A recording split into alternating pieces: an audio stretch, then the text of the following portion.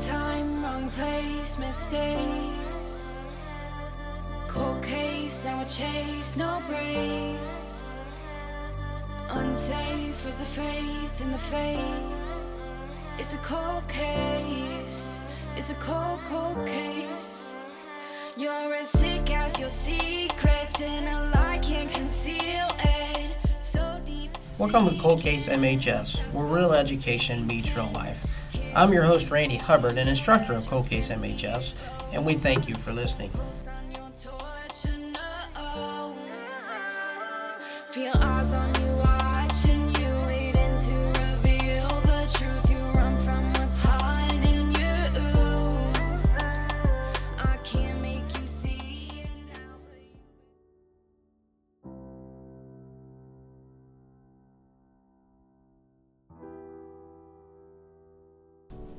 Millions of people fight the demon known as addiction. As a matter of fact, everyone has something they can't do without. It could be eating too much, it could be smoking, or being addicted to caffeine, or in today's world, you can easily get lost in the world of social media. But that's a whole different story. Almost everyone has been affected by addiction, either through their family or their friends, but the only ones that truly understand it are those that are going through it. Often, many never face the disease and just fall into the abyss of despair. For those who finally see the light and ask for help, it now becomes a continuous battle to jump onto that so-called wagon and stay there. Those that describe the process said it's hard to hang on to that wagon. Sometimes it's just hanging on by their fingernails. When you see someone who's successful at beating the odds of addiction, they seem so happy, and in most cases they are. But all will say that the monster still lurks in the darkness. Daniel Trotman was on that track. He had jumped onto the wagon and seemed to be taking the reins to beating his alcohol addiction. He was outrunning that monster to the light. Like many say, falling off the wagon is part of the process. But one night for Daniel Trotman, falling off the wagon became deadly. Welcome back to Cold Case MHS. I would like my group today to introduce themselves. Hi, my name is Elise. Hi, I'm Jacob. Hi, I'm Bailey. Big things going on for these guys. Jacob has got a big meet coming up. You want to explain a little bit about that? Yeah, this weekend I've got indoor state, and I'm just got 3 events. I'm just hoping to do really well. And unique situation for Jacob is that his twin brother also runs with him, and they run in the same races. Yep. So how's that go when you guys run? It makes the rivalry a little big because we're always just competing, but we also got to realize we're also running for Mason. That's pretty cool, though, that both of you are in the same thing. So, Elise, what's your plans down the road here? I know you got a couple ideas of where you're going to go. Yeah, I'm still deciding for college next year, and I'm between Ohio State and South Carolina. 2 nice places. South Carolina's a lot warmer. Yeah. And Bailey, it sounds like you're going into the family business. Yeah, I was just thinking that college is too much work for me, honestly, and I just wanted to just get right into my career and just get things rolling, Nothing wrong with that.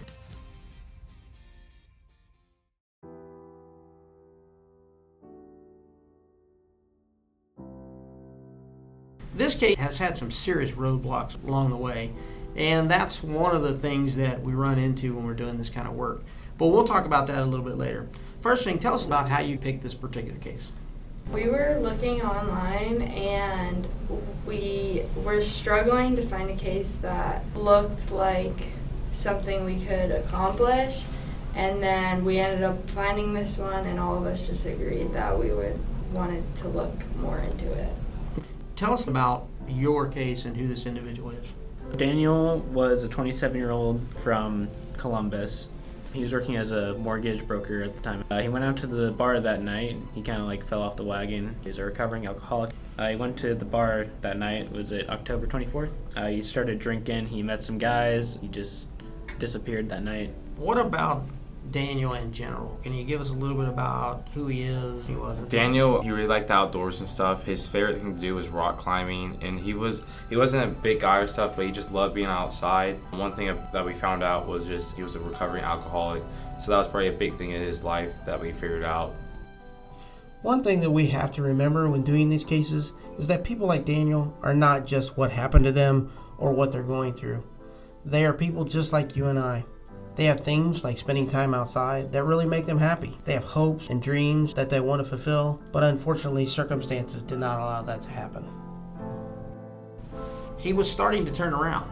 Tell us about those years prior to, or those weeks prior to this happening. We've talked to a couple sources, and from what we've gathered, he was doing good, and he decided to go to a bar. It's unknown, if he told anyone or if his parents or his mom knew, who we believe he had a close relationship with. But we know when she found out, she was a little disappointed after the fact. But we also had a source say that he was doing really good in his recovery, so it wasn't too weird for him to be going out to a bar. Also, it was just like he just got his new job, he just got a new apartment, got a cat and stuff, so it just looked like his life was all going good for him, because previous years, I guess it was low. And that new job, what exactly was that new job? You mentioned that he was a mortgage broker, but who did he work for? And Yeah, he was working for Allied Mortgage Group for a while. do you know if he got that job on his own? Did he get help? He got help from one of his friends. One of his friends was a worker there, and he helped him get that job because beforehand he was a dishwasher at some restaurant. Now, when you started looking into this case, one of the first things we do is try to figure out what was the crime scene and what was the situation that night.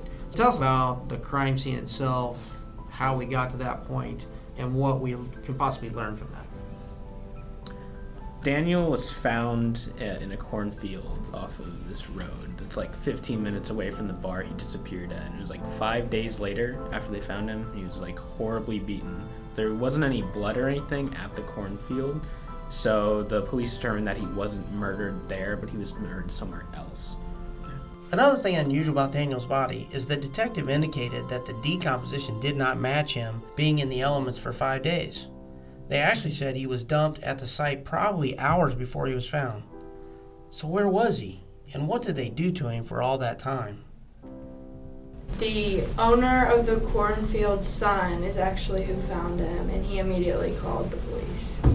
And then he was beaten in the head mainly. There was really nothing on his body, but they said his head was just beaten so bad they couldn't tell how it happened. What does that tell us about our suspects? Well, we can assume that it was definitely a personal crime and that Daniel knew the person who did this, but the murder weapon couldn't be determined because of how severe the wounds were, so that left a little bit more mystery on how this happened. I mean, you also could think that this person was a very violent person. Be able to do that to somebody and beat them up like that, it would just have to take a lot in someone. Could have also been a group of guys, maybe someone that he owed money to or something along those lines. We're not really sure. Just the fiercity at which they murdered him is incredible. What does it also tell you about your suspects, the fact that they just put him out into the field? I don't know if he was actually face up, face down, or what. So when they found his body, it was October when he went missing and when they found it. So that's usually around the season that farmers will go through their corn. The person who killed Daniel might have thrown him into that cornfield in hopes that the harvest just runs over his body and erases any evidence of him. Was he found far off the road, fairly close to the road? We found off the road. We never got really a distance from how far the road was exactly. Okay. It was just in the field. Yeah. Somewhere. Okay. This seems strange to me. This crime seems so personal, yet they just throw his body into the field, which seems so impersonal. Were these guys just that brutal? Or were they smart enough to know that if they put the body there, that the combine would destroy the evidence?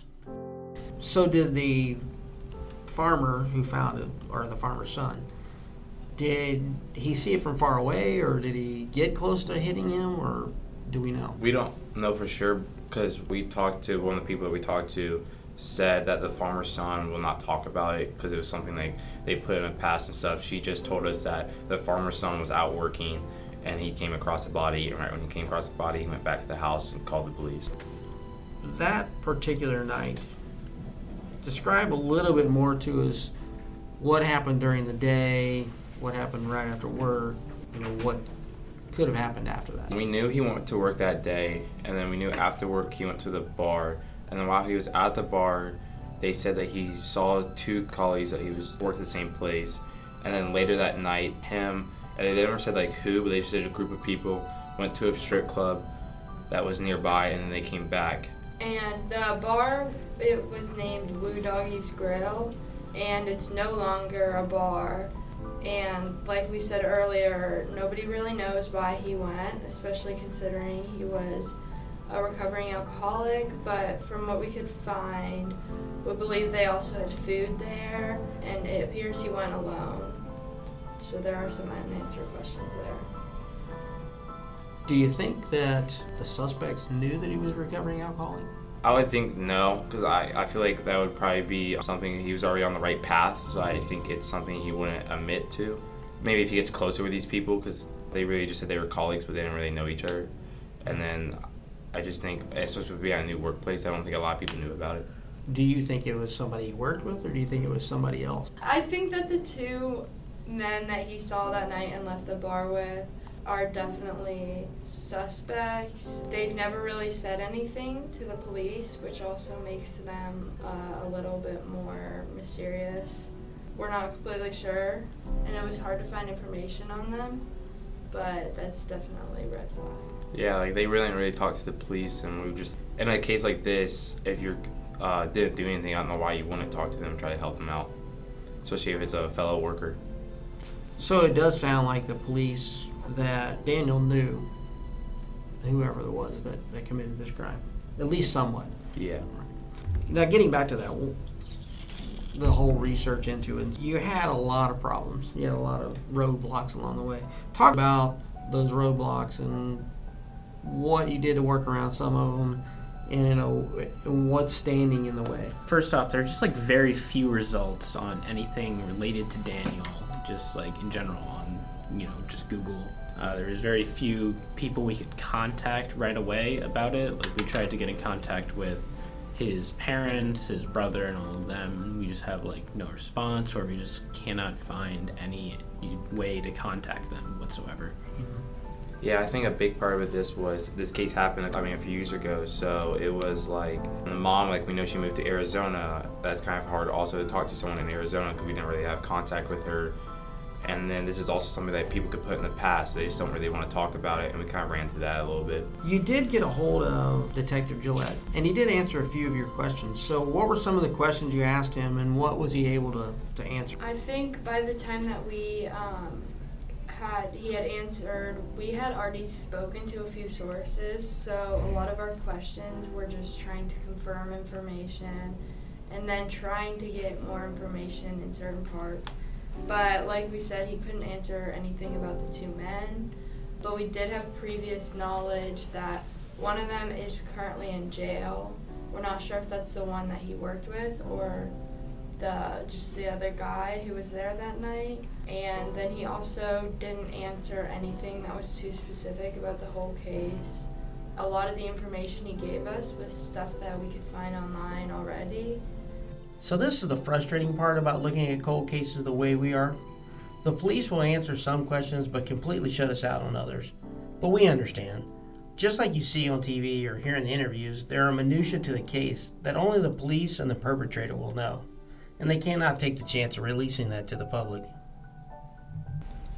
He clarified a few things, like for the strip club thing, we had a few sources saying it wasn't true, and then we clarified with him, he said it was true.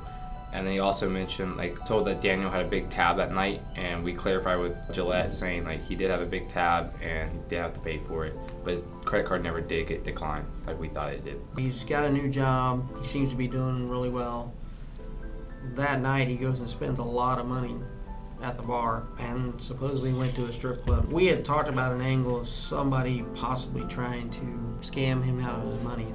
Did you talk to Gillette about that at all, and did he mention anything?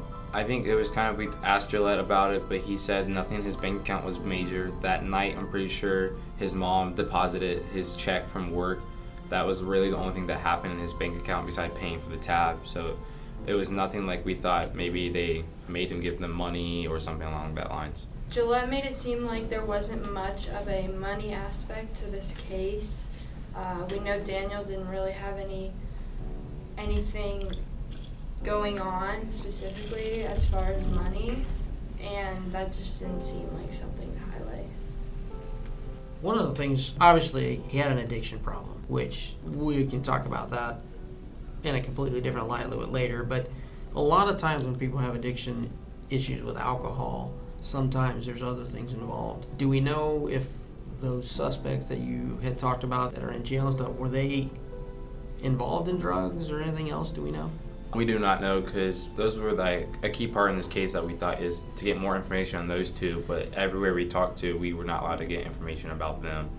And with them not talking to police, that didn't help getting more information. It was just a roadblock that we constantly ran into with those two people. Well, the other roadblocks actually was my fault. We had the coroner called us and left a number with one of our assistant principals. I wrote it down on something and lost it. Now I can't get a hold of him, so we don't know exactly toxicology reports and things like that. But from what it sounds like Detective Gillette said there wasn't drugs or anything involved with that. He did have alcohol, which they know that. Talk a little bit more about the dumping of the body. Do you think that person that dumped the body knew that area, or were they just trying to get out of town? It seemed to me like they were just trying to get out of town, like they just chose a direction, started driving off into some cornfield in the middle of nowhere, like 15 minutes away from the bar that night and away from the, general city area. Just throw them into the cornfield. So I don't really think they cared all too much about where to dump him. The other question is also, where was he killed? Because we don't know where he went to before the cornfield, where it allowed somebody to do this to him and then bring him back. Yeah, we also don't know why, the missing report, when it was filed and then when his body was found, there was a definite time frame around there, and we don't know why he was gone for that long. You would think if, maybe if he was killed, earlier than that, we just don't really know what happened between those 5 days and, where he was killed. Did say the fact that there wasn't much blood at the actual scene where he was found. So what does that tell you about wherever the crime scene is? It's probably an absolute mess. There's just probably a bunch of blood everywhere at that area. It's probably some abandoned building. We don't know where it could possibly be, but it's definitely a mess, judging on how his body is. One thing, I guess, if anybody has witnessed something strange of somebody cleaning up a weird place or spending a lot of time cleaning, things like that, that could be a hint. Now, do you think that the suspects were from that area, or were they close enough to go to that bar but not necessarily from that general area?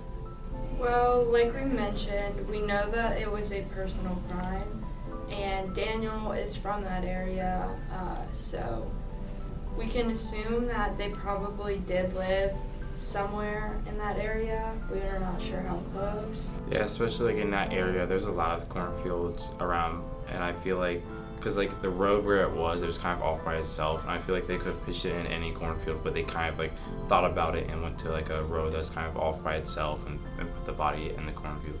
Well, and obviously they probably did it in the middle of the night. And obviously you want to hide some things and find the darkest place to do that. With that, the fact that they beat him so bad, one, you mentioned that it's probably personal, but why would somebody want Daniel dead, and why would they be so violent about it? Do you have any idea? We did ask the detective if they believe that Daniel was involved in anything suspicious, and from what it appears, he was not. Nobody knew of anything. Like we said, he had a promising life, and so we're not sure what could have given somebody the motivation to do this. It also could be maybe something that happened that night. Maybe it was not supposed to happen, but with that night being a little different than what we thought it would be, with him drinking and stuff and going to all the strip clubs, that something could have happened that night that just made it happen. I mean, it could be just a senseless, no motivation murder, which is unfortunate. But the thing about his case, like you said, there's a lot of information that's not there. That causes a problem in itself. Why do you think that it's kind of gone this long without any leads or any ideas of what could happen? I think the main problem is they don't know where he was killed, and I think that would just open up so much for this case, and until they find that spot, I don't think the case can really move on. But with this happening so long ago, is the evidence still there? If it happened, did they clean it all up? After, it's been 16 years almost, and So the possibility of finding new evidence is just so slim.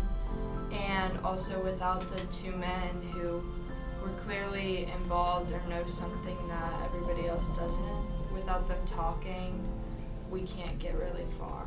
Talk about your experience, not just with this case, but with this class in general. How you can use what you've done in this class in your future, even if you're not going into this kind of work.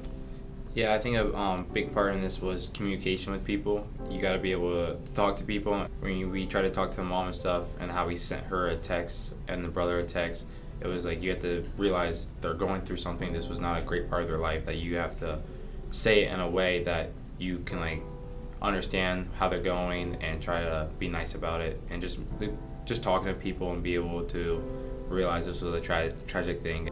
And obviously this class hasn't been around for too long, so I mean, people don't really know us, and if you have high schoolers reaching out trying to find information about something serious like this, they might not take us seriously, so it's also doing our best to sound professional, and we can offer help. And so that was definitely a struggle. Gathering evidence and stuff, because you're reading through a lot of articles, you're trying to piece everything together. So just being able to like also like stay on task, stay organized, make sure the evidence you're reading and stuff you think is reliable and a reliable source, and it's just being able to piece things together and organize it in a way that could benefit you. If you had a chance to talk to the family or talk to Detective Gillette or anybody out there that has any information, what would you say to them? I think it would be the number one person I would want to talk to in this case is probably the mom. It seemed like Daniel and his mom had a great connection. It was that she was probably like, I think one of the main reasons why he started getting better and stuff. And I feel like if I got a chance to talk to her, I would feel bad for her, because it was just something that I bet both of them were thinking in their heads maybe before this night happened, that he's doing the right step, everything's going great, and then in one night everything just turned around for them, and I would just really feel sorry for her. Thanks. I appreciate you guys doing this today. The hard work that this group has done, it's been difficult for them. I know I've sat with this group several times trying to figure out different ways to gather information or different questions to ask, hoping that maybe somebody will say something to us. We hope that anybody that listens to this, that knows Daniel, that knows him or knows of this case and has any information that the police can use, please tell them. Please call Detective Gillette at the Columbus Police Department and give that information. Even if you don't think it's important, it could be.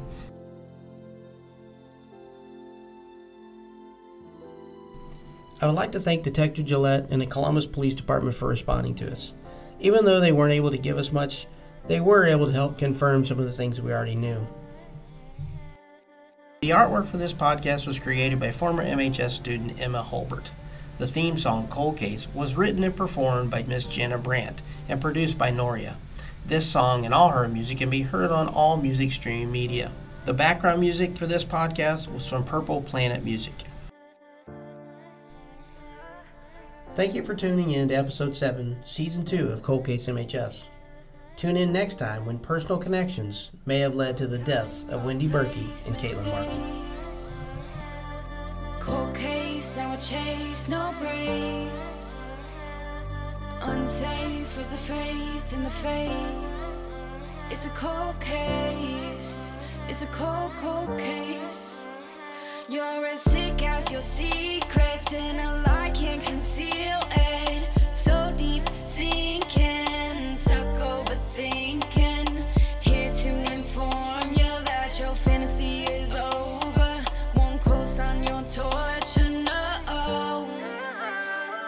Feel eyes on you watching you, waiting to reveal the truth. You run from what's hiding you. I can't make you see it now, but you best believe that I'll make you feel it. You done wrong, believe me.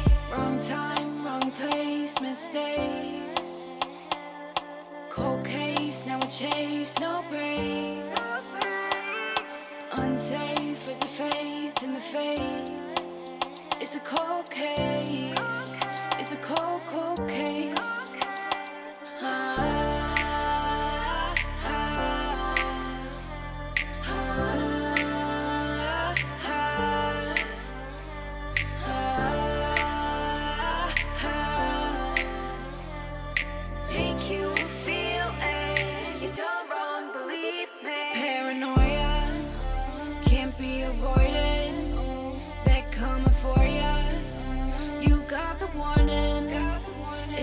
Do you know where you're going? Making choices only destroys you. Feel eyes on you